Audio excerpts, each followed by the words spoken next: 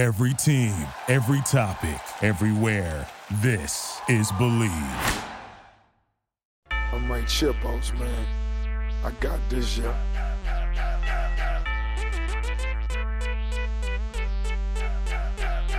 And now, this is the moment you've all been waiting for. It's time to listen to Reese and Dan on the Ankle Pick Pod. Welcome back, Ankle Pickers. We are here on a lovely Thursday evening with Country Club Kobe and I found out we have the same illness, and dank wagers. Danny's sweating the Red Wings while talking dirty to me about the Kraken. Gentlemen, how are we? What up? What up? Good. Feeling great. Weather's shit in Austin right now. We're going through a storm. So I got no shit. Talk to me. How shit? Are we talking like down? Tornado warnings. Okay. Hopefully you don't cut out because you are the recorder here. Dan, your head belongs in a PFL hat. For those watching on YouTube, drop a little PFL comment because Danny's looking fresher than a mug. You know, we've got a PFL, I won't say graduate, but a PFL experienced fighter in Loic Radzikov, kicking off this 285. So I figured it'd be appropriate. I love it. And we will get there because I taped that and I will not be able to pronounce the name still, but I have a decent read on it. So I'm excited to get there. But before we get there, we're going to go through a quick recap. Clear my throat there. Quick recap of last week's UFC Vegas 70, 70. Where the main event got scrapped and they need to redo the poster because Brendan Allen wants his mug on there. But we'll start with, let's see. We're going to go Joe Selecki. No, you know what? We're going to go Nuralo Aliv. Where's Rafael Alves? Majority decision because Aliv is 9-0, looked apart. And I mainly want to direct this towards Dan. Dan, what's your takeaway from this? Because Rafael Alves is very, very dangerous. Aliv's very young. I totally think what we saw from Aliv is something to notice, but I thought you were going to direct me towards a question about the bite or the phantom bite. Whatever we were getting there. Be. Yeah, we were getting there because it was a majority decision. So now that we are there, let's talk about the phantom bite that apparently happened on a fish hook. Mark Smith saw bites. Something like that. They went to the replay and it almost looked like Alves was pushing on the jaw or something. And then the ref decided based on the marks on the finger that even though they didn't have a clear replay, it was enough to deduct a point, which was interesting to me. I'm not sure how much I like the principle of that, but it probably was the right decision.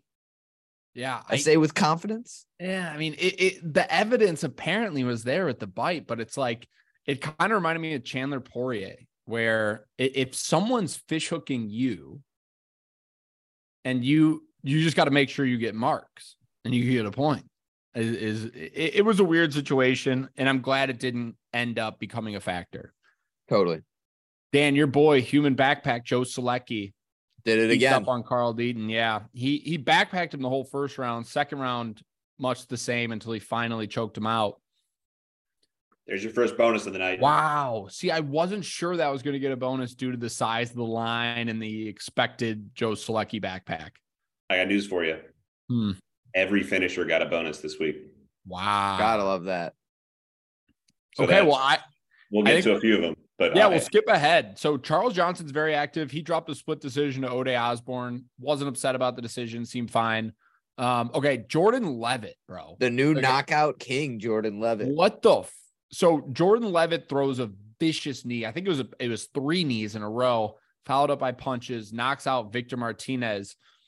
And this is one that I cited for an insta bonus, but Jordan Levitt's a guy who gets pretty styled on by Paddy Pimblett, who's getting no love for his skill as of recent, but comes out and really, for a guy who's known for grappling and submission, he put the work on Victor Martinez. And that's the point right there. For a guy that has been a one-trick pony, has been one-dimensional, like we say about a lot of fighters, in his entire UFC career. He came and shut up a lot of people. Yeah, it was impressive for sure. And I think he said, I don't know if it's his first full pro career or it's his full pro career. I'm looking now. He only had one finish, and it was that Matt Wyman slam in his debut. And he was saying, oh, that doesn't even count as a finish. It's so, fluky. So seeing the knees to the punches, TKO, I'm liking what I'm seeing out of the Syndicate MMA youngster, 27. Thought he was older. I'm not ready to go so far. I still think the Monkey King is going to Monkey King. But I just think that if you have a guy who can put strikes together, but also can grapple, Danny, maybe he's slick with it, but I wouldn't say he's a dominant grappler. That's fair. Because if he was, the Paddy Pimblett wouldn't have gone so horribly. Trevor Peek is going to 1,000,000,000,000% be a potential fade for Dan and I. I mean, it is not, I've never seen anything more potential fade. Like beats up on Eric Gonzalez. Eric Gonzalez was the ugly duckling, the sheep that didn't really belong. And Trevor Peek had difficulty putting him away, but the rawness and the wildness of his strikes to me was, if you get a technical striker, if Peek slots in at the favorite, you have a dead man walking, in my opinion. Yeah, I mean, he kind of defines swinging and banging. Yeah. And for a non-heavyweight, that's not really a strategy you can have and expect to have any kind of history. Like you said, there's going to be someone more technical that's going to pick them apart, and we'll be all over it. So I'm interested to see how matchmakers handle that, because I think that not only does Dana love his Contender Series guys, but he's decent on the mic, and he had I know Dana hates when people talk about Jesus, but like he seems like a guy that people want to get behind. So I'm interested to see where the matchmaking goes from here. So this was Bruce Buffer had a whole thing with him afterwards where he gave him his card. Like Bruce Buffer, like I don't know how many people he's done it for in the past, but friend of the podcast, Bruce Buffer. Got to remind some people. Yeah.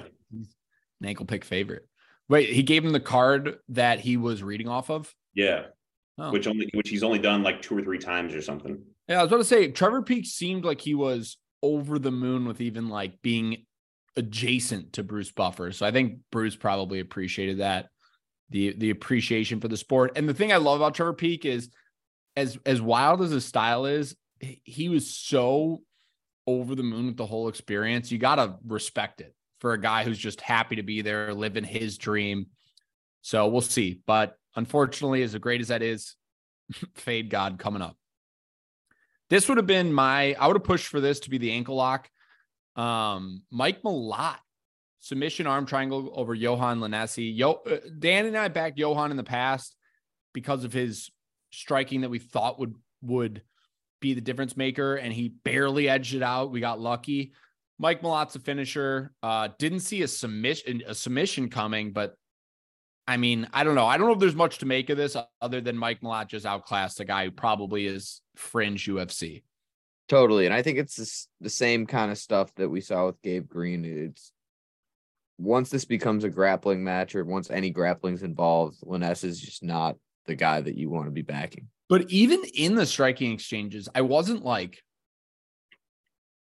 it didn't seem like Johan was all of a sudden just significantly better than Malott. Like Malott was getting his, and even before it went to the mat. But I agree. I don't know what's next for Lanesi, but Malott, young, good on the mic, finisher. I'm sure Dana loves what he's seeing. So we got $50K for Peek, $50K for Malott, $50K for Levitt, $50K for returning Tatiana Suarez, beats up on Montana De La Rosa. Very happy to see Tatiana Suarez looking her old form. Anything to add outside the fact that she had a 3-year layoff, looks the part? Is there something you were worried about? Is there something you want to take away from being like, wow, that's amazing? Anything in regards to this fight at all? No, I just think flyweight's on notice. I think she's totally steps back into being a contender right away. And I'm sure Kobe, because he scours the news, has seen the wardrobe malfunction debate around this fight. I believe they said a takedown was secured because Grabbing the Montana drop. De La Rosa's top was coming off or something. I mean, Tatiana would have gotten it either way, but I know people were talking about how Michelle Waterson wears a top shirt and whatever. Second favorite bet of the night, also cashed. Augusto Sakai beat up on Dontel Mays. And this to me is simply just there's levels to this. And it's very like Dontel Mays beat up bad on like the Josh Parisians of the world, made him look like a world-class grappler, or the Roque Martinez of the world. But when you get to a guy like Augusto Sakai, who he beats up on the Dontel Mazes of the world, very one-sided fight. But then you get to the next level of the Biggie Boy Rosenstrikes, the Overeem, the Tai Tuivasas, the Spivaks, and he falls short. So I don't know how much headwinds this makes in the heavyweight division. It just reminded me again that there's just so many levels to this game. You know who he went to the third round with, not to bury my lead? Huh. Cyril Gane, one half of our main event of 285. Look at that. I don't know if is that a net positive or a net loss? I think it's a detraction on Cyril. Okay. That's what I was guys like Dontel Mays out. And you were a guy who was an early Cyril adopter, so I'm excited to see your take on this fight, and I've been back and forth on it. We'll get there shortly. Main event. So the big news was day of fight. We lost a lot of fights on this card, but day of fight, Nikita Krylov falls ill. Ryan Spann, Nikita Krylov, main event gets called off. It is rebooked. Kobe, not to bury news and notes, but it's rebooked for when? 3/11. So the week after okay. the UFC 285. Yeah, so literally after this, a week from Saturday, that Merab card. But you mean that Piotr Jan card? No, the Merab card. So who's the A side? Jan versus Dvalishvili. All right. Well, so long story short, Krylov Spann moved along a bunch of other scratches like Haley Cowan, Aylin Perez never happened, amongst others. But so Krylov Spann moved. So the new main event was our boy Brendan Allen versus our other boy Andre Muniz. Allen gets the job done via submission, rear naked choke at the very final seconds of 30 seconds left in round 3. Danny, I want to know your takeaway from this fight, because Brendan Allen's a guy we've backed in the past. Andre Muniz is a guy that we've been thoroughly impressed with. Matchup-wise, matchups make fights, obviously. Styles make fights. This was an interesting matchup because of the grappling prowess on both sides and the lack thereof striking on both sides. What's your main takeaway from not only the middleweight division, but this fight? So I've got a main takeaway, and there's kind of a hot take involved here, but essentially it's a strategy that I think we'll be able to use and profit on going forward. And there's something in this fight that was eerily similar to Fluffy Hernandez tapping out Rodolfo Vieira. And it's these matchups where I still don't think after Brendan Allen tapped out Andre Muniz that he's better on the mat or that he's more skilled submission grappler. But I do think that there's this matchup that you see where it's high-level jiu-jitsu practitioners against grinders that once they get tired, the jiu-jitsu goes out the window. Once that grip becomes compromised, all of a sudden you're a one-dimensional bag that can't really compete anywhere else. And I think that that's really what it was. It was the veteran savvy, the fight IQ, and obviously Brendan being skilled everywhere and more skilled than Muniz on the feet. He didn't lose maybe a second of this fight. Really impressed from Brendan Allen. But I do think it's totally exposing a matchup that I'm going to look for in the future of grinder style fighters that can survive versus jiu-jitsu experts who are sub or bust. Well, the question I wanted to ask you is, do you put Muniz in that sub or bust category with Adolfo? Do you think he's truly that one-dimensional? Well, so I didn't so much, but I do think once you get him tired, that's it. He's not a guy that's going to face adversity climb back, fight for your money, bite down on that mouthpiece. And that's something we knew Brendan Allen was going to do. Right. I'll put my hand up and say I was completely wrong. I thought that the second it hit the mat, we'd see the levels. But I think the gas tanks played a big part in how successful Brendan Allen was. Yeah, and that's happened a lot. So Brendan Allen's a guy that we've always backed in the past, but Mooney's is in a similar vein. So it was two guys we're big fan of going head toe to toe. I think Mooney's will be back, but that's an interesting note by you. And it's also an interesting note where if you can dial in that spot, Fluffy Hernandez 20-1 to win by sub. Brendan Allen was like 9 or 10-1 to win by sub.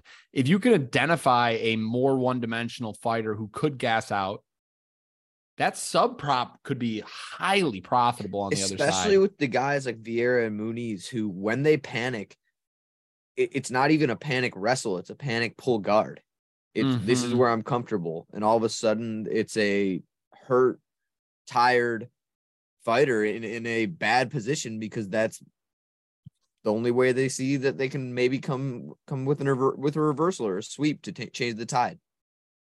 Yeah, that is an interesting perspective. And the thing too, the last thing before we close the book on this is I do think Muniz can adjust. I mean, he had 15 submission wins. That was his first submission loss. I mean, he's a guy who definitely leans one-sided, but can definitely round out his game. He's very, I don't want to say raw. Raw is the wrong word, but he only has like 5 or 6 UFC fights. So he's newer to the big show. But Brendan Allen on the other side, I'm happy to see him getting the love he deserves because you and I have been a big Brendan Allen guys for a while. I know we took a hit on the Sean Strickland, which he's calling to run back. And I think also I think we laid off the Chris Curtis, if I remember correctly. But Brendan Allen, I'm happy to see. There. What's up? I was all over Chris Curtis. We might have been on Chris Curtis. I was about to say we might have. I can't remember, but I'm glad to see Brendan Allen getting the respect on his name, especially after the Christoph Jocko win. Now getting another sub win over Andre Muniz, and you're looking at a guy who's a top 10 middleweight now from unranked, or at least top 15. So all in all, for as much fight cancellations there were and as much shuffling and a lot of finishes, a lot of good fights, thoroughly entertained, another great event in the books. And let's move on. I don't know. Oh, Bellator 291 was last week. I just wanted to add that Yaroslav Amazov took down Logan Storley in the title fight, and it's very impressive. Amazov, for those who know, he's fights out of Ukraine, born in Ukraine. So he took 2 or almost 3 years off to fight for the Ukrainian army, and he somehow came back even better and just completely wiped the floor with Logan Storley. Also, Jeremy Kennedy got the win, and I back Jeremy Kennedy every time he fights, and he literally wins every fucking time. So shout out Jeremy Kennedy. Impressive performance by Amazov. Good Bellator card in the books as well. Okay. That's also it. Keep an eye out for Khasan Magomed Sharipov. Love that there's another Magomed Sharipov in the sport. We need more. We need more Magomeds and we need more Sharipovs. So I'm all in when you combine the two. Kobe, take over. Going in order. Pavlovich is in Vegas this week. He is your heavyweight title fight backup fighter between Gane and John Jones. That's fresh news today. And there were rumors behind that. And I had been sitting here at home hoping that, because Dana was kind of keeping it under wraps of who it was.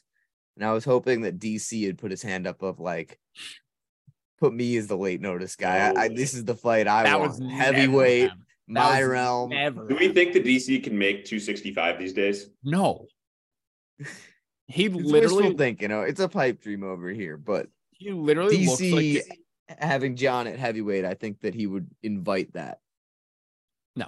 So I'm a little shocked that I'm not totally shocked, but I'm kind of shocked that they went with Pavlovich over Blades. That was my big takeaway from that is Pavlovich is like the new up and comer, where I feel like Blades has kind of been running this division for a while. I know that Derek Lewis KO is a blemish, but like outside of his 2 cracks with Francis. He's been pretty much flawless in this division. So Pavlovich, for a guy who kind of came out of nowhere, a guy that we got even money against Tuivasa and even money against Derek Lewis. It's shocking that he all of a sudden is the title match sub over a guy like Blades, who's really been, it makes me think it kind of doesn't matter. Hopefully it doesn't matter. And those guys are scheduled against each other in April. So we'll fair. Sorry. All right. Darren Till, news this week was that he was cut and released of his contract from the UFC. I know that he went on MMA Hour or something and was talking about maybe some injections to his knee and helping that recover and maybe needing to step aside and getting away from USADA, but yeah, maybe some injections somewhere else. Yeah. Let's call a spade a spade. Darren Till is one of the bigger hype train derailments I've ever seen. And I don't mean any disrespect to him, but when he knocked out Donald Cerrone, he was talking about how he's going to be the absolute best to ever grace the sport. He got a lucky victory nod against Wonderboy in London, which is home cooking. Okay. But ever since Woodley styled on him, it seems like we lost a man. Like I don't know what happened. I hope to see Darren Till comes back. He's a great personality, but I'm sad because I really thought we were looking at a guy who was going to be a perennial or a at least a champion at some point. So to see this type of derailment is sad. And I hope his knee heals. I really do. I hope the best for him. But this is something, if you asked me 4 years ago, I never would have seen coming. Never forget when our charismatic host, our resident sharp, Kingpin MMA, took Darren Till over Robert Whitaker. Rip. I mark this in the calendar because I have a comeback for Dan later in the show. I've been cooking up an insult, and now it's free fire. I know where it's coming. We all know what it is. Yeah, we all know the matchup. I got to get my shots in. No, I know that fight's coming up. All right. We have a fight that we can set the spread for. I don't remember whether we've announced this fight or not, but middleweight at UFC 286. It's not the co-main, it's not the main, but it is Marvin Vettori and Roman Dolidze, Reese of Italian blood and Danny of Georgian blood. Cheers. Danny, I totally do have to get a Georgian flag and hang it. You do. Me. You do. Danny's got. I just totally have to wait until wait though. Shuts down. Wait though. Rob. I was about to say March 11th. I believe one half of that co-main event's Georgian. Yeah, I won't have a Georgian flag until that one's over. You love Marab. I don't even. I do. I'm a Marab fan. Marab. I'm a Marab fan. Piotr Jan's the best in the world. 3-3 in matches on the year. Danny's up 1-0 in this game, so he will lead this one off. Vettori Dolidze. This one opened today. A really tough one to line. I'm not gonna lie. Marvin Vettori has almost fallen into that Darren Till, Paulo Costa category of more of a meme than a fighter these days. And I say that with a little bit of jest because he's a lot more active than those guys and he's got a win over Paulo. But he's been a guy who talks a lot more than he can back up. And on the other side, you have a perennially underrated Roman Dolidze coming off of a dominant win as an underdog once again to Jack Hermansson, proving that he can hang with the guys of Vettori's level. It's tough because I kind of want to have Roman Dolidze as a favorite, but ultimately I don't think he will be. I do think that Vettori's presence and Vettori's stature and really just his experience is going to put him over the top. I mean, we're talking 4 fights ago, Roman Dolidze lost to Trevin Giles. So Marvin Vettori is going to be the favorite here, but it's going to be close. Like I said, I wanted Dolidze to be the favorite. I'm going Marvin Vettori minus 135. Okay. Yeah, Dan and I did the same runaround to ultimately get to the same result. I've been backing Dolidze as a dog because, honestly, because of Dan. Dan's really talked up Dolidze, talked about how well-rounded he is, talked about especially his grappling prowess. So I had a ticket out there. It What do was you thought? tough. I was high on him coming in. Yeah, Split then you faded decision, on John him, yeah. Allen, followed by a loss to Trevin Giles. And I'm still like, no, he's the guy. Yeah. No, it's definitely come full circle for you. But when you looked, to me, the coming out party for him was the Kyle Dawkins win. Obviously hasn't aged as well because Dawkins hasn't really recovered since. But I've gotten good money on him against Phil Hawes. I got really good money in on him against Jack Hermanson, and both were incredible performances. But I think that as much as I think people are going to be looking to back Dolidze at the dog here or like that price as the dog here, I think you still have a guy in Marvin Vettori who's fought for the title. I think you still have a guy in Marvin Vettori who's gone 5 rounds with Izzy, Costa, Whitaker. I think Dolidze is going to have a tougher time getting him to the mat than he has in the past. I think he's going to have a tougher time on the feet than he has in the past. And so I think that kind of what Dan pretty much said, ultimately, Vettori's a little bit more proven, a little bit more steady than a Roman Dolidze who's just really coming into form. You mentioned trouble getting him to the mat. You remember the last time he fought an Italian in Staropoli? Oh my God. Staropoli's not Italian. Yeah, he just held him the whole but, time. Yeah, okay. An undersized Staropoli. I'm not even talking about that fight. I can't even get into it. I would cry. Do you remember the time he tried to take Trevin Giles to the mat? No, long story short, Vettori's gonna be the favorite. I'm gonna smidge over Dan a little bit just because I think as much as I also thought it could go Dolidze being the favorite, I'm not buying it. I'm going to go a little bit over Dan. I think 35 is a little low. I probably would slot this in all reality closer to Vettori minus 165, but I'm going to go 140 for the sake of my pride. No pride necessary on this one. 270 Vettori on Caesars. Coming back the other way, Dolidze 220 plus 220. So a big old number. Wow. I don't know how people have that much faith in Marvin at this point. Where did that open out of curiosity? That's kind of insulting. Today. No movement yet. I actually might get on there. I might hop on for a little bit. Is it available? Where is it available on the US books? Caesars Sportsbook. Caesars is in the book? last Okay. 3 years, Vettori's only wins are Paulo Costa and Kevin Holland. No, Mark He's totally word, in that meme category. Dolidze went 3-0 as an underdog last year. Mark my words right now, that line will regress. I can't tell you it's going to win for sure. I promise you it's going to come off that open. I would be shocked if big ticket bettors or sharp bettors were betting Vettori at what'd you say, 70? That's nuts. Yep. No chance. That's nuts. We're now all caught up on UFC 286. So Caesars have got lines for every one of those fights. You guys are free to check those out. That's Gaethje Fiziev. Yep. That's Kamaru Leon. Who else am I missing? That's on my birthday. True story. Happy birthday. That's March Reese. 18th, right? Happy birthday. Yep. Thanks, boys. It's going to be a special show for us. I think Danny owes me a couple Malorts as a birthday gift. Special show. You know what? I was at a bachelor party this weekend that I drank Malort at. For fun? Well, as a horse race punishment. I respect that. Shouts out Malort, which has a unique botanical grapefruit botanical taste. It's enjoyed by two-fisted drinkers, two-fisted bettors alike. The full-bodied flavor of an unusual botanical. Speaking of Reese's two-fisted line. drinkers and two-fisted bettors, Bare Knuckle FC, April 29th. Wild. I saw this card. I didn't even believe it. Well, 2 big fights to announce on it, and a couple guys that we haven't seen in Bare Knuckle before. But Mike Perry and Luke Rockhold will be headlining. Eddie Alvarez and Chad Mendez below him.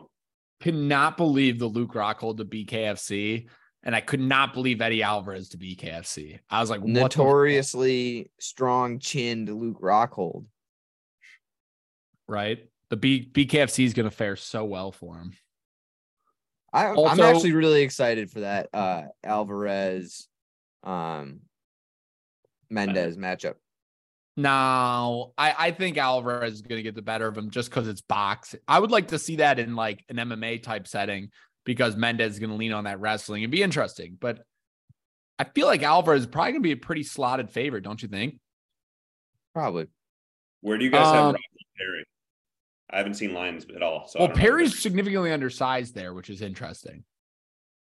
Which makes Perry's Rockhold put up a fight against Paulo.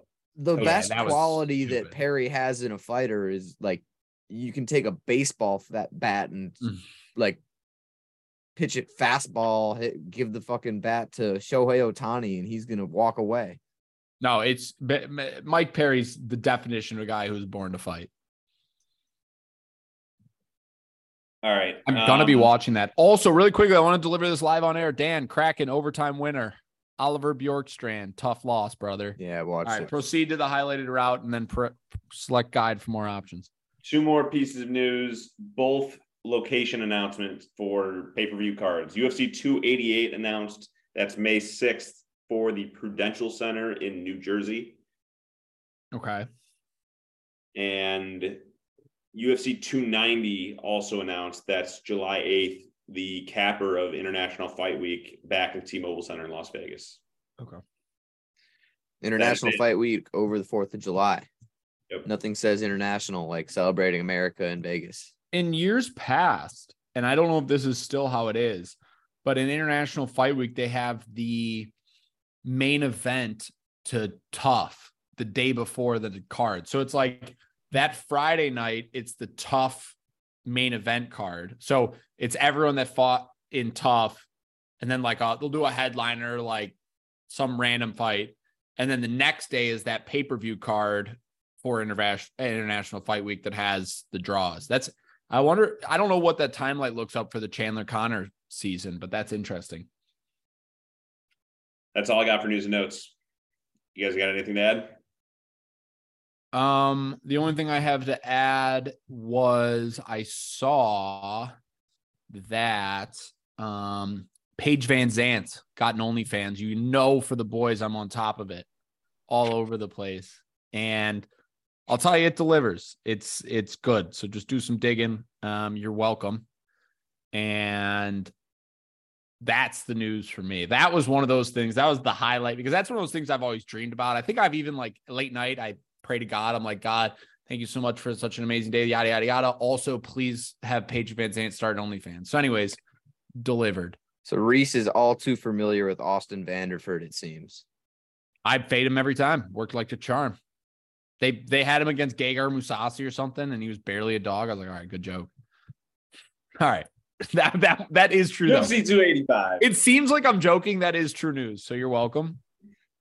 UFC 285 this weekend, March 4th, T-Mobile Center, Las Vegas, Nevada, 9 p.m. Central Time main card. That's 7 p.m. local, and 1:30 p.m. local time prelims, 4:30 Central.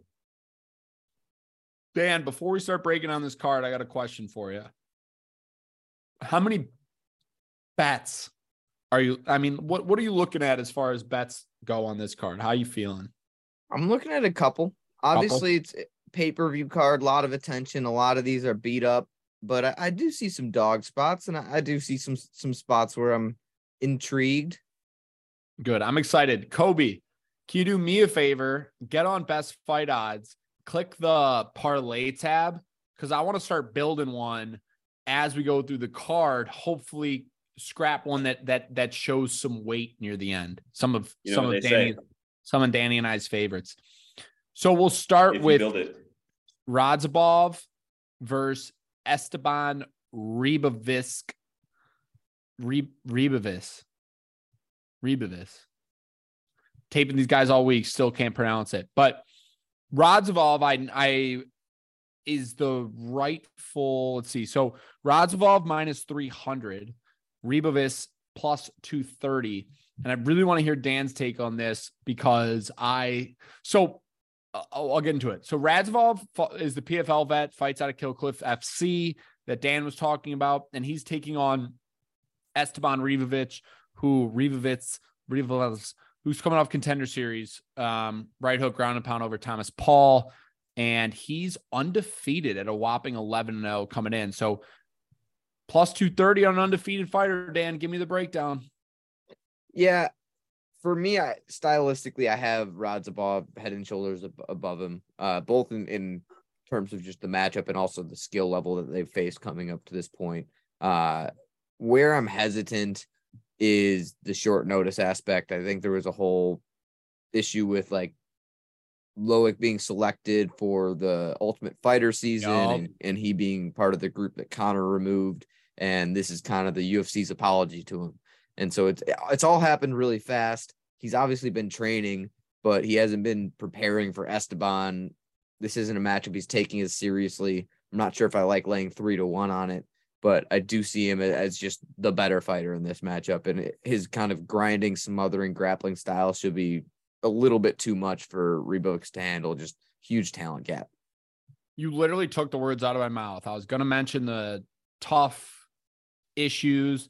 And I also wanted to mention, this is a man who has unanimous decision win over Chris Wade, a guy who has beat up on Ahmed Aliyev, a guy who just beat off Zach Zane. That's an Eagle FC, so I'm not putting too much weight into that. But especially in the PFL, man, they gave him a tough schedule. They gave him all the draws. And I went through and watched a lot of those and really enjoyed watching a lot of those. But you have a guy, like you said, who will really drag this youngster into deep waters. But also, Ribovic is a guy who's, from what I've seen, likes his hands a lot. And I think that as Radzhabov is going to drag him down and wear him out and drag those arms down, the deeper this fight goes, the better it fares for him. So I like this fight, and I like it even more. I think the -300, you're right, is a tough spot. But I think that this is one of those patented Danny live bet spots where if maybe Radzhabov gets start fast. Yeah. If Ribovic starts fast, you could have a nice price on a guy who should be able to weather and drag him deep, wear him out. So outside of the short notice aspect, I agree. I lean Radzhabov. I really do like that angle. And you look at, right? I mean, even his matchup with Raush Manfio, where it didn't go his way. That was a great fight. If you take Raush Manfio's power, I'm not sure this Ribovic guy has got something for you. It's not possible. I would be shocked. Varad, but look, really quickly before we move on, Radzhabov agreed. No parlay, little steep. No parlay for me. I'm looking at the over 1.5 that is appetizing. It's like -160, -170, a couple of different places, but we can sink in there. Dan K Wagers is notoriously square when it comes to props. Props and women, baby, and heavyweights. Farid Basharat takes on Damon Blackshear, and Basharat's a whopping favorite here. Basharat's -410 over on DK, +330 on Blackshear on the other side. Dan, Blackshear's a guy that I backed against as a huge dog against Yusuf Zalal, and it ended in a majority draw, and it was an upsetting majority draw because it was all Blackshear's fault. He won the first round nice, mixed in the wrestling, won the second round pretty effortlessly, gassed out to unlike anything I've ever seen, and gets 10-8'd in the third, barely hangs on, goes majority draw. Basharat's the younger brother of Javid Basharat, a guy who beat up on our boy Tony Gravely, and coming off the Contender Series, but he's the younger of the brothers, the less experienced of the brothers, and I do not feel comfortable playing 410 as much as I don't want to be on Blackshear +330. I don't know if you have a better angle at this. No, I completely agree. This one's a pass for me. I like the Basharat side if you can prove to me he's just as good as Javid. But just with that Contender Series to go off of, I'm not sure if that's enough of a body of work for me. We did see, you mentioned the Gravely fight. It's really, really tough to close the distance and get takedowns against these Basharat guys. They're crazy sharp, crazy accurate, crazy good footwork. And I do think Blackshear needs a takedown to win. So I see why the line's there. I'm not going to, this is another one. It's just, there's so many question marks and things that could prove to be wrong about Basharat with the assumptions that he fights the exact same that his brother. Yeah, His brother actually has 2 more inches in reach than Javid Basharat. They're both huge for 125. They're also very high IQ. So it'll be interesting to see if Basharat can, like Danny said, keep that distance away. Kobe, you're a marathon guy. What's the likelihood that Blackshear can improve his cardio? Talk to me, Mr. Marathon. What's the likelihood that he can improve his cardio? It's in that possible. type. Yeah, here. I wasn't a marathon guy until I decided to train to run a marathon. So anybody can improve their cardio with time and effort. It's a matter of whether he's done it. I'm all out of drinks to drink to the marathon. Okay. I mean, if Blackshears can increase that cardio and really drag on Basharat, that 330 price is going to be an absolute steal. But I agree. It's if he can get a hold of him. It might not even be about the takedown defense if he can get a hand on him. That too. There's also taking place at 35. I don't know if the Zalal fight was I think it was also at 35. Jessica Penne is taking on Tabitha Ricci at 115. The line's pretty big here as well. Tabitha Ricci minus 230. Jessica Penne plus 195. Another pass for me. Who am I to defy science? Same here. We really don't have to spend too much time on this. I'm with you. There's obviously a huge age gap. I think it's 12 freaking years. Something like that, yeah. We didn't hit stylistically on earlier when we were recapping Vegas 70. Can I get a please? Please, I don't even remember there being a women's fight on there. Jasmine Jesuda Vicious. Oh, we skipped that one. Yeah. She was a dog that hit like a plus 105. Okay. And then Tatiana Suarez, who was a enormous favorite. Yeah, so that's the opposite. Reverse science. So women's science 1-0, alternate science also 1-0. Both are positive this year. Women's dog science is plus 11.25 units. Alternate science is 4-0 plus 3.52 units. It's actually a decent return for the 4-0. I would have thought it would have been less, honestly. I'll tell you that we are so due for some real negative regression in this woman's science. No, it's legit. It's just science. But so really quickly, because we're on the subject, but Tabitha Ricci's a girl who she hasn't shown up against a girl like Manion Farrow, but her toughest test outside of that is Polyana Viana. And so it's hard to lay a heavy price when on the alternate side, you have a girl in Jessica Penne who, yes, she's a big age gap and yes, she's on the older side, but like she's been in this sport forever. She beat up on Karolina Kowalkiewicz. She beat Lupi Godinez via split. She's fought the Andrades, the JJs. Yeah, she's got good BJJ. You know she could backpack you. She could win rounds. I think that Ricci being primarily a wrestler is knowledgeable enough to avoid those spots. Especially with high-level BJJ as well. I think Ricci's kind of got a really comparable skill level to Lupi Godinez. It's just the style is that she's a much more knowledgeable grappler that isn't going to be caught in a bad position for extended periods. Yeah, I would be shocked if anyone had a strong lean either way here because I think there's just too easy to make a counter argument. So this is where I'm nearing my first play/parlay ad, but I'm apprehensive. So Cameron Saman is taking on Mana Martinez here, and Saman has regressed a little bit to minus 250. He's seen as high as like minus 305, I think. On the other side, he's got Mana Martinez plus 210. So Dan, here's my angle at this.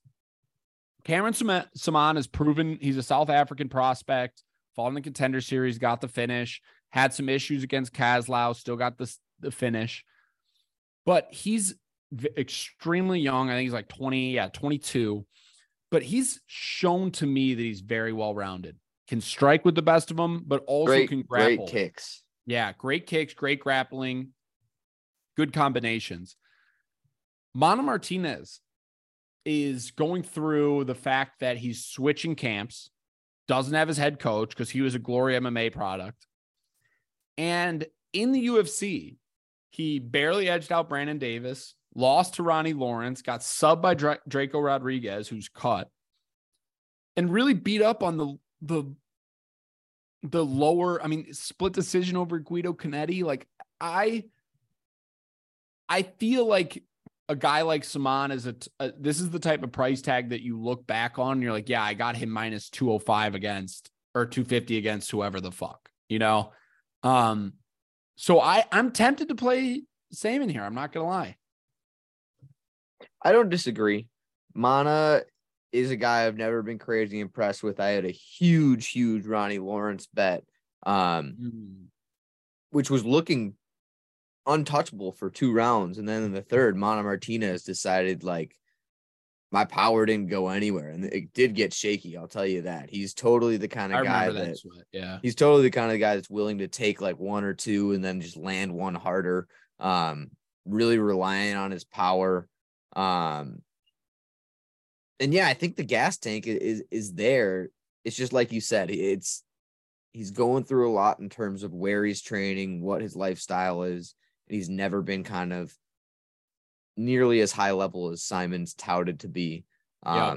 This for me is another pass, more so because of the history I have betting against Mana. I like the stylistic matchup of Ronnie way more, and that was way too close for me. I thought that Mana really he performed better than the number. And so it's just interesting because Mana was the first ever submission victory for Draco Rodriguez, and Samana is significantly better in the grappling department. I just feel like Mana has so many holes. I don't see a situation where he beats Saman unless I'm missing something, and maybe he outdogs him and out experiences him. But from a sheer like technical skill set perspective, I feel like it's continuously pointing to the side of Cameron Saman. We'll see. That's an interesting one. I would like that very much. Ian Gary takes on Kenan Song, and the line's pretty untouchable. It's Ian Gary -7. So it's something crazy. Hold on, let me find it. Add him to your parlay. Yeah, add him to my parlay, please. Ian Gary -750. Kenan Song +500. Dan, take us away. What's going on? Gary, I think he's really well-rounded. He's a raw prospect. I don't think he does anything super elite, but very crisp striking, great size for and strength combo for welterweight. At 25 years old, he's got the foundation of some great grappling, the foundation of some really accurate striking. He's got good footwork. He's kind of got to work on his identity, but I think he's got all the making of a real legit contender. And I think that this is a good matchup for him, and a guy that is not as well-rounded as him, is not as good athletically, is dangerous, can crack for sure, but is low volume. And I think that this is a great matchup for Ian Gary to get a win on a pay-per-view. So untouchable line, but Ian Gary should get the nod. Yeah, I haven't delved into the props for this one at all, but I'm totally on the Ian Gary side. Don't see a ton of value and locking into every single play. But one of my only thoughts was that Ian Gary's been highly touted since his debut, and outside of that finish of Jordan Williams, he couldn't put away Darian Weeks, couldn't put away Gabe Green. So I think that as talented as he is, you can't lay that type of price on a guy who's as raw as he is. And I totally foresee him winning this. It's going to be probably a pretty easy victory for him as well. But I don't know how anyone could justify putting that price tag anywhere. Totally.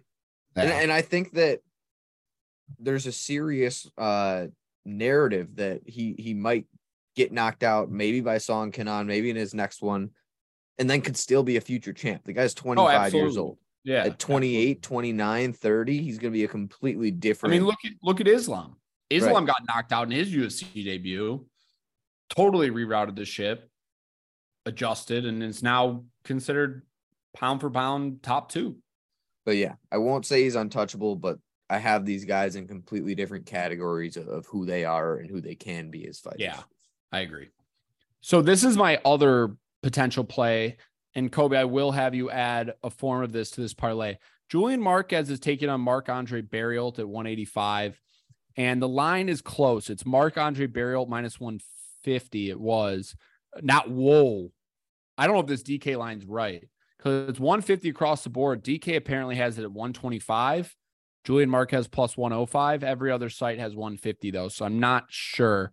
I'm going to actually go with 150 here, because I remember seeing it at 150. Julian Marquez +125 on the other side.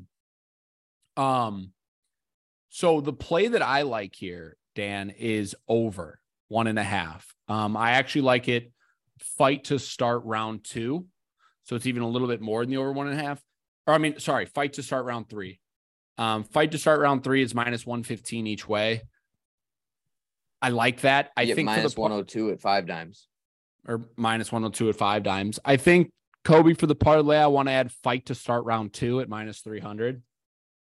But this is a fight where Marc-Andre Barriault's a guy who definitely is a brawler, but he's really tough to finish. And I know that the Chidi and Chukwuani went poorly. But he's a guy that continuously, even though he lost, went to decision with Andrew Sanchez, decision to Christoph Jocko, decision to Jung Young Park, 4 seconds left before he finished Abu Azatir. Decision, Dalcha Lugiambula. Julian Marquez on the other side's a guy that I remember watching in the first season Contender Series, was never super over the moon about. He got finished last time out by Hobo Cop, and it looked terrible. But it seems to me like this is something that can drag out. I don't think this is going to be the most exciting fight, but I don't want to back either of these guys. I just think that this is going to be one of those boring-ish stand and trade a little bit, but it eventually goes over. I gotta say, I'm leaning on the MAB side, and if it comes back down to the 140, 135 area, I'll probably be on it. Marquez for me has just been trending down and down and down, and watching this fight tape this week was it was really unique. Like I didn't realize how much he had been trending down, but even the Maki Pitolo and Sam Alvey wins, he's losing the first round and a half. Maki Pitolo, I felt like he lost every second until he didn't. Totally. And it's, the Hobo Cop one was brutal. You could have stopped that a minute earlier. It felt like he was just brutalized by every punch. You guys were there live? Was that in Austin? Yep. And it was, the crowd was saying Olay every time he swayed because we thought he was going to fall. I do like the MAB. He's got high volume. He's super tough, like you said, hard to finish. Volume, gets in your face, walks you to the cage, controls kind of where the fight is, good in the clinch. I just think that he's, like you said, the Chidi and Jokuani fight gives you a little bit of pause against another power puncher, another really heavy knockout artist in Julian Marquez. But what I've seen from Marquez isn't that he's got the hand of God anymore. I think that like you're expecting, MAB can survive them, out volume him, control where the fight is, win the optics among the judges. So yeah, there's a couple different angles here for you listeners. For sure. Get that late finish maybe, but definitely will trend on the later side. Your fight will start round 2. I'm seeing minus 230. That's what you want to add here? Perfect. Yep. The other thing too is for this fight in particular, it is 150 on DK. I just checked just to make sure. So that was a best fight odds problem. Vivian Araujo is taking on Amanda Ribas, 125. Amanda Ribas is minus 130. Vivian Araujo plus 110. Danny, take us away. The secret place. This is a tough one. Yeah, it is. Science. There's almost no science. But you got to follow it anyways. Striker versus grappler. Ribas has been my girl in the past, but as good as she is when the fight hits the mat, she's really lost on the feet and is not a good wrestler. I'm not sure that she's going to be able to, and definitely not frequently, take down Viviane Araujo. And Viviane Araujo has really significant power for women's flyweight. It's something you can't ignore. I think that she's going to tag Ribas, or I think she can tag Ribas. And as long as she stays on the feet, Ribas will be a fish out of water. So I'm definitely not running to bet this, but I'm following the science if I do. And if it keeps moving towards the Brazilian, I'll be on Araujo. Yeah, honestly, just retweet what Danny said. You took the words out of my mouth. It just felt like this is a fight that is stylistically could be a problem for Hebos if it goes to the wrestling or if it stays standing, honestly, because you know what type of fight Hebos wants to bring out of you. And Araujo's no slouch on the mat either way. So I don't disagree, Dan. I think that you could find a spot on Araujo, but it's worth waiting. Dricus du Plessis is taking on Derek Brunson at 185. And Derek Brunson is coming in at a big dog here, plus 200. Dricus du Plessis, minus 240. And Dan, I really want to hear your take on this because my only take would be to shade the under. I think that if Derek Brunson wants to win this, it's going to be get it to the mat, drag out Dricus du Plessis, eventually get the finish on the mat. But on the other side, du Plessis is a grinder, and he's also extremely tough and durable. And so I also wonder, like, is du Plessis going to crack Brunson, which is something we've seen, and especially with Brunson being 1 foot in, 1 foot out of, we've heard multiple times that this might be his retirement fight. I don't know if you have a side, but I don't know how I could comfortably feel against either of these gentlemen. Can I say something real quick before Danny? Please. Go ahead. Reese, speaking of what you just said, like this could be Derek Brunson's retirement fight. Mm-hmm. Dricus du Plessis' last two opponents, Brad Tavares, Darren Till, they're not retired. Well, Brad Tavares might be retired, but Darren Till, his last fight before leaving the UFC. Getting cut. Yeah. Like, is Brad Tavares retired? Did he officially walk away? I remember he had some sort of like mental. He's definitely taking a break. He said he was stepping away for a little bit. I don't think he said the word retired. But yeah, I mean, that could be because they like Dricus du Plessis. He's very. Kobe, you're thinking of Brad Riddell. Oh, Brad Tavares is fighting. I was about to say Tavares. I don't remember hearing that, but all right, never mind. but even still, du Plessis is a guy who's very marketable. They definitely want to feed him matchups. They also want to ride him through the middleweight division. Like if Brunson's on his way out, give him another tough one. But at the same time, like Brunson was 1 win away Blonde Brunson was 1 win away from being the next title. I don't know what to make of this. I would be intrigued if anyone had a firm belief on one side or the other. I thought I was going to be on the Brunson side.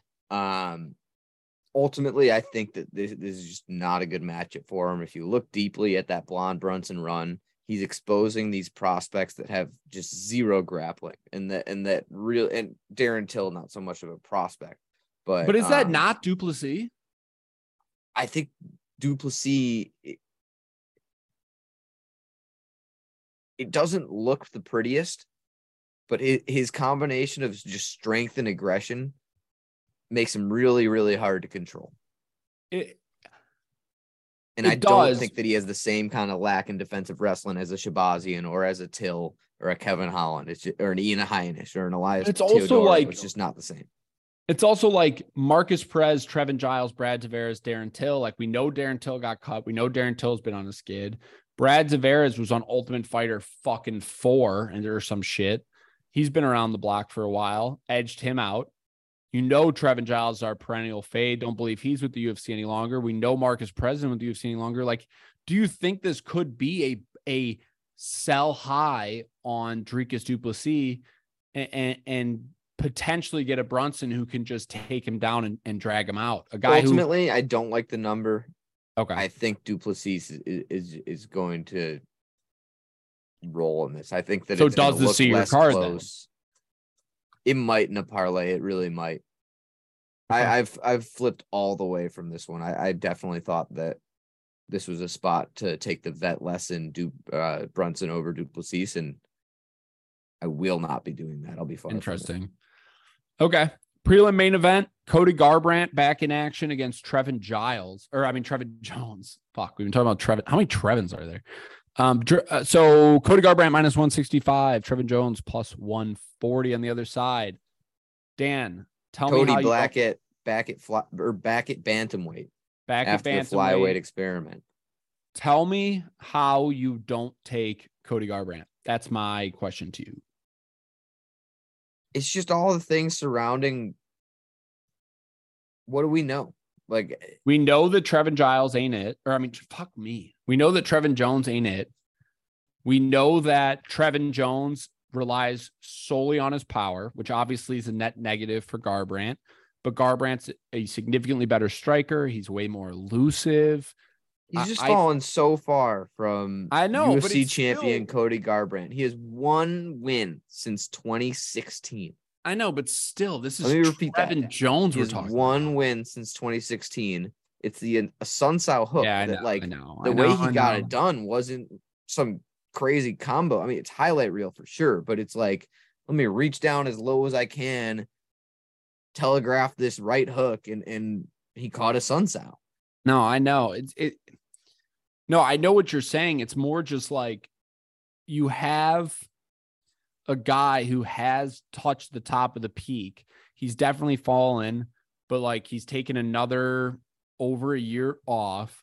He's returning at his natural weight class, and he's taking on Trevin fucking Jones. Like there's a big difference between TJ Dillashaw, Bob Font, Kai Kara France, and Trevin Jones. And I think that this could be another buy super low on Cody Garbrandt's spot. You could definitely be right. It's so hard to do after this stretch he's been on. But so another no play? If there's a play, yeah, it's a no play for me. It's totally a no play for me. Let's keep moving. Main card time, baby. Jamie Pickett survives another fight in the UFC just to be fed to the Lions. He's taking on Bo Nickel. Bo Nickel, last I checked, minus 1,500. Jamie Pickett plus 950. We don't need to spend too much time here. My only question to you, Dan, Bo Nickel, first round finish, minus 200. Thoughts?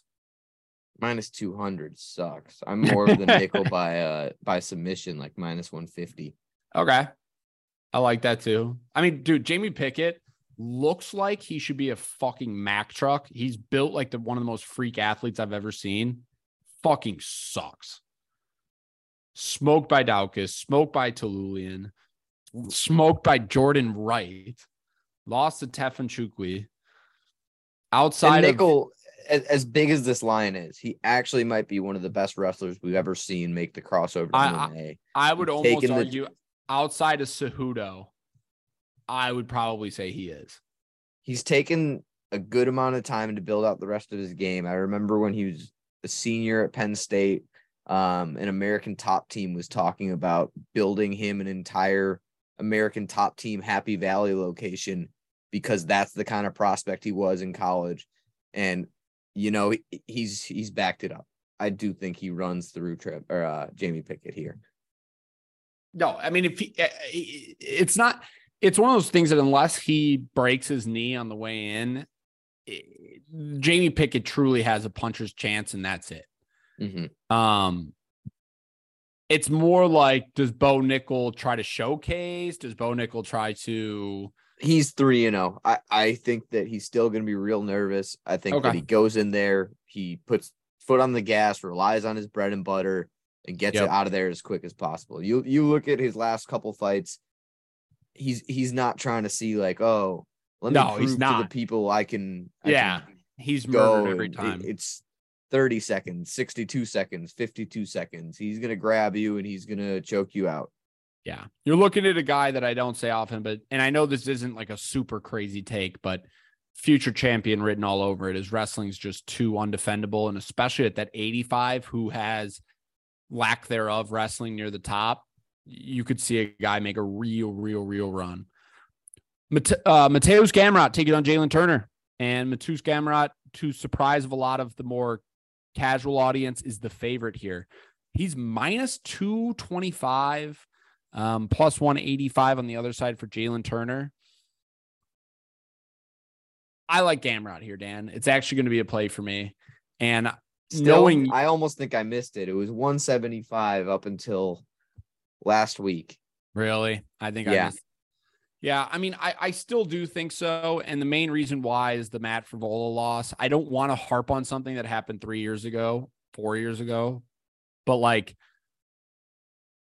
Brock Weaver, I don't even know if I want to count that. And then you look at like Brad Riddell, a guy who's not a wrestler like Gamrot. Here's the thing.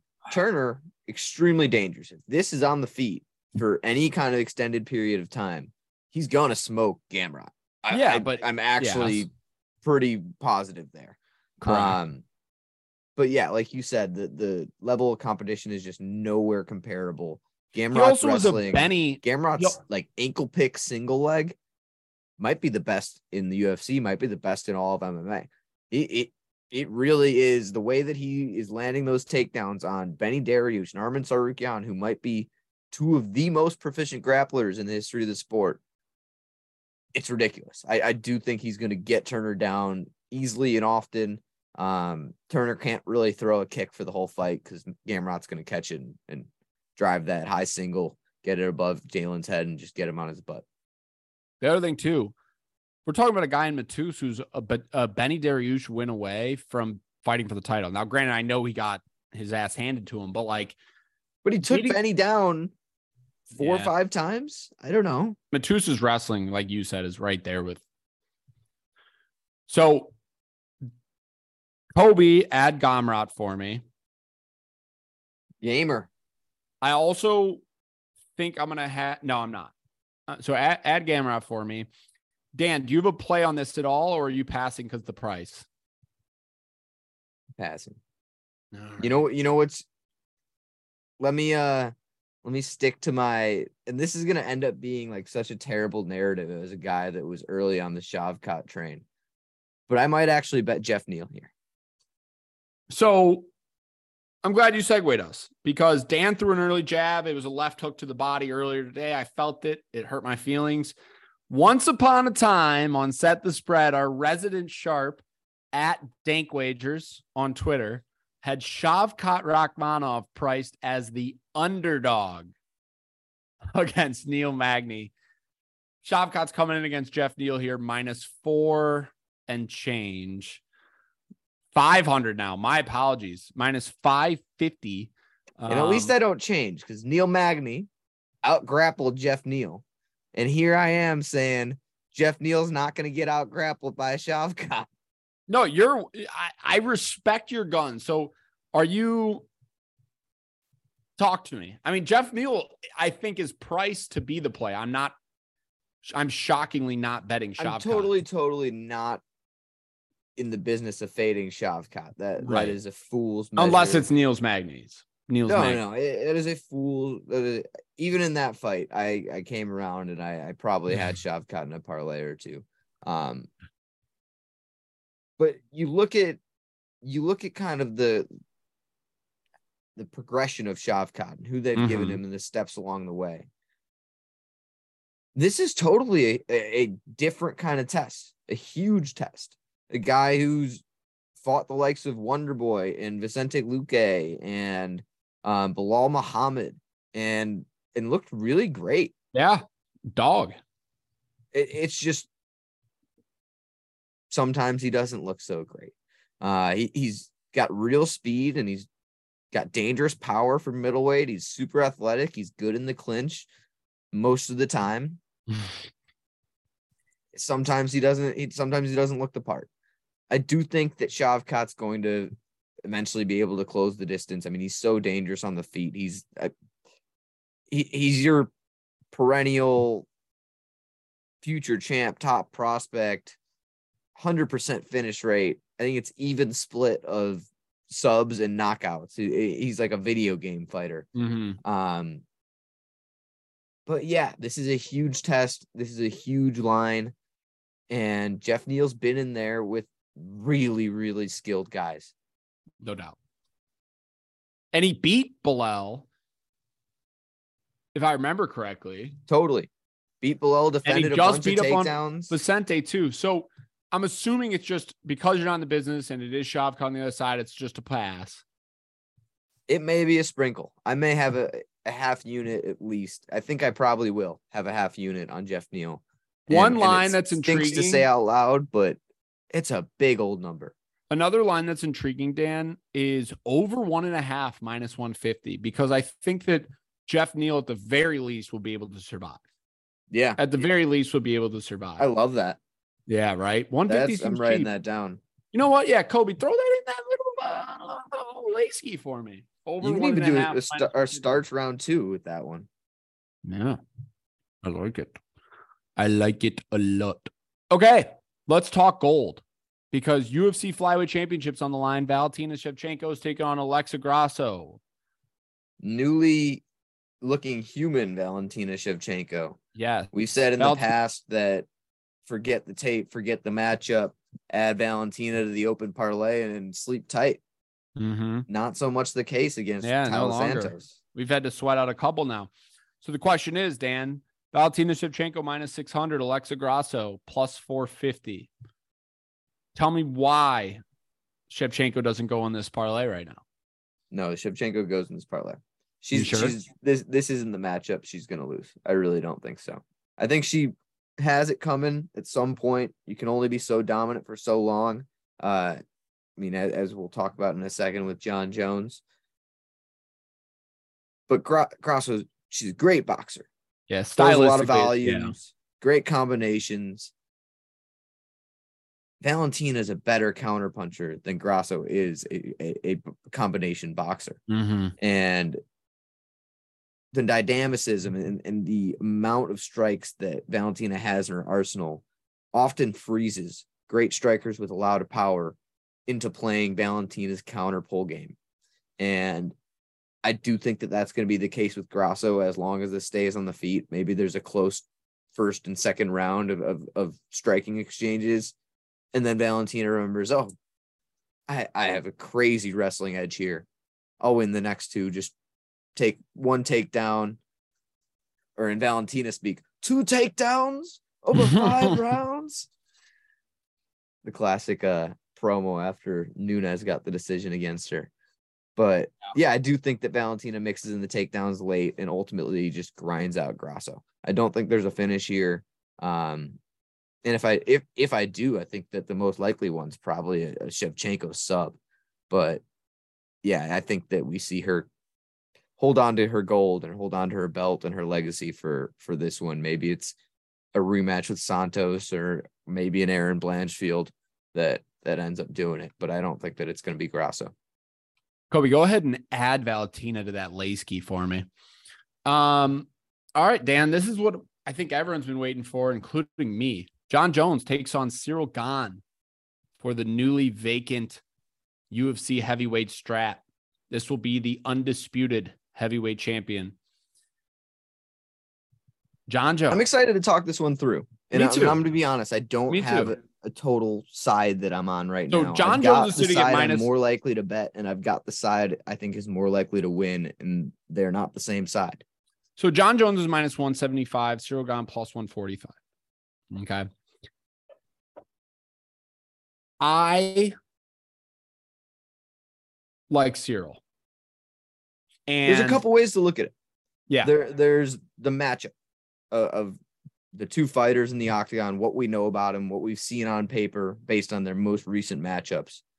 And if you analyze that, I don't know how you can see Cyril as a dog. You look at the regression that John Jones has had at light heavyweight, fighting the likes of Dominic Reyes. I also wouldn't say he looks great in this heavyweight build, if we're being honest. It looks like just a chunkier John Jones to me. Now, whether that's total fallacy, that's possible. But from what I've seen from the pictures and him on media day, he basically just looks like he just ate more. I mean, the regression has totally been clear. And in the meantime, I mean, Cyril Gane he's not been perfect. He doesn't have a John Jones resume, but he moves like a John Jones. He's a fast heavyweight. He's a heavyweight that moves like a middleweight, similar to how people were describing John when he first came up. And I'm not going to sit here and be the y'all must have forgot. John Jones, most likely, I know by Reese's measure, he's the best fighter to ever fight in the. He's got to be. Yeah, he's got to be at least in that conversation. But here's the thing: A, everyone regresses at some point. B, John's had so many outside the octagon issues, you don't know where his head or health is at. But C, and more importantly than anything else, you talked about the regression with Santos and Reyes, and he steps up, and it's going to come down to style. Okay, John Jones has a phenomenal wrestling background. Haven't seen him use it much. I haven't seen John shoot in the octagon for a very long time. Totally. John has always kind of been, or at least most recently, has kind of been a guy that wants to beat you at your own game. Correct. He took down Daniel Cormier a couple of times, but didn't even think about it when Dominic Reyes was outboxing him for like 2 rounds in a row. And here begs the question. John Jones in media days and media interviews has been saying, well, Cyril has some of the most glaring holes out of all the heavyweights. He's the least polished. He's a very good kickboxer, but he struggles with X. Francis took him down X. He goes, Francis, a direct quote from John was something like, a little paraphrase, but Francis was gassed out. Francis is used to finishing people in the first round. And in the 5th round and 4th round, Francis on wobbly legs got Cyril gone to the mat. The fact that John totally a concern if you're going to back Cyril Gane. And the fact that John is mentioning that and talking about it and saying that he's shown it, it tells me that John's going to try to maybe implement that. And if that's the case, you're going to have a losing ticket.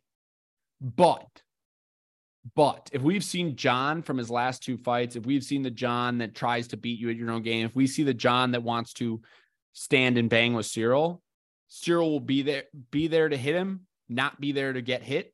I think Cyril Gane's going to. One question I have for you, Dan, is do you think that the sheer size can prevent the takedown? Because John moving to heavyweight, I mean, John's still got the reach advantage. John's still fucking big, though.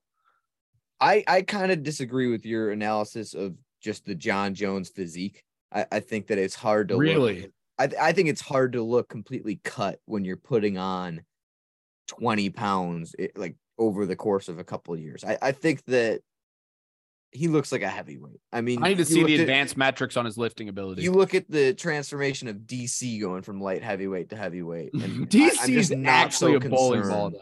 I'm not so concerned in the physique of, like I said, the best fighter to ever do it. I just can't confidently say he's the same guy he was 3 to 5 years ago. I do think he's going to win. I really do. I just have that gut feeling. But like I said, you analyze that matchup, and there's no reason on earth why he should be the favorite in 2023. There's just no reason. So my question to you is then, is there a play here for you? There might be. There's so many questions. I hate long layoffs. I mean, this has been a move, the move to heavyweight he's talked about for 10 years. I've been chomping at the bit to see what it is. This is not so much the matchup I wanted for him. I wanted I wanted Stipe 3 years ago. I wanted Ngannou for the last year. He's right. There are totally holes in Cyril's defensive grappling. And if this fight ends up being boring and John Jones, I'm not going to be so surprised. But there's a lot of things that Cyril could totally shock a lot of people here. So let me recap this, because I think we're on the same page here, where it could be just another John masterclass. It also could be Cyril shocking what seems to be a lot of people. My final conclusion here is we had a lot of maybes, a lot of passes, a lot of leans. Where's Dank Wager as of right now? What's your card looking like?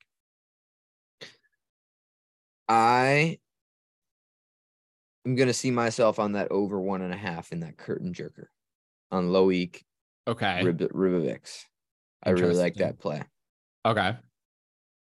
I am going to stay away from a whole lot of the next ones, and I'm going to see myself on Marc-Andre Barrios.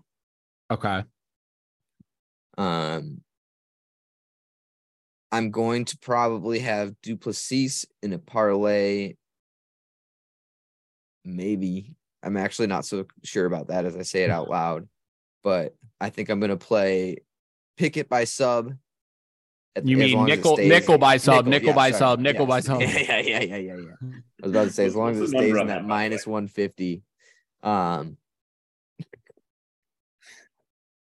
then we didn't talk about it when we were going through this one, but I am more intrigued by the over 1.5 in the Matus Jalen Turner fight than I am in the actual Gamrot side. Now that I'm looking at it, it's minus 140. Minus 145. Okay. And I think that it's almost one and the same. Jalen Turner is going to be really dangerous in the first round. It could be, like you said, for a different fight. It could be a live bet spot after Jalen starts fast, but the takedowns are coming. I do think this one ultimately goes over 1.5. I think it goes over 2.5 too. You get plus money there. I'll be on some kind of combination of Gamrot or the over here. I'm sure about that. And then for the last 3, a sprinkle. I'm talking at maximum half a unit on Jeff Neal, and then probably a full unit on that over 1.5. I do think that Shavkat's going to take Jeff as seriously as they come. Jeff is tough. I don't see him just crumbling. And then the only spot I can see myself on at this point for either of the title fights is the Gane side, especially as the line keeps moving and moving. I see over at Caesars right now, it's like minus 180 John Jones. Yeah, and it's still climbing too. Yeah, and we said a long time ago on a Set the Spread about Cyril Gane that he shouldn't. No one on earth should be as big of a number as the number was, unless they're a Greek god. Mm-hmm.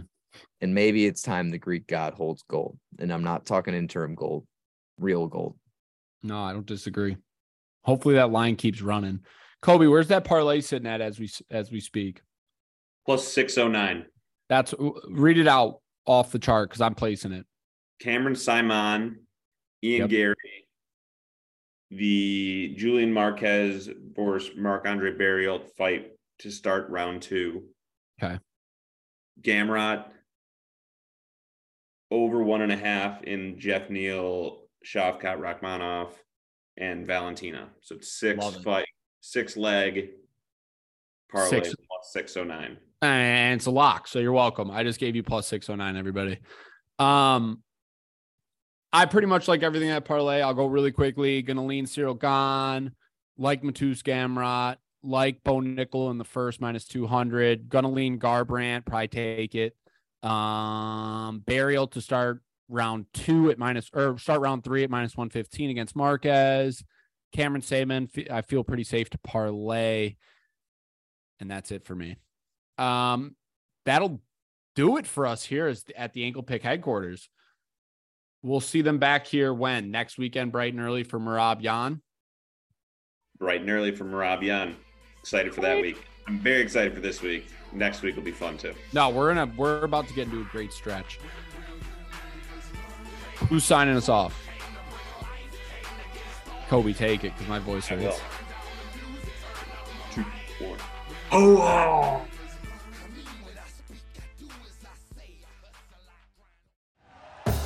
Thank you for listening to Believe. You can show support to your host by subscribing to the show and giving us a 5-star rating on your preferred platform. Check us out at Believe.com and search for BLEAV on YouTube.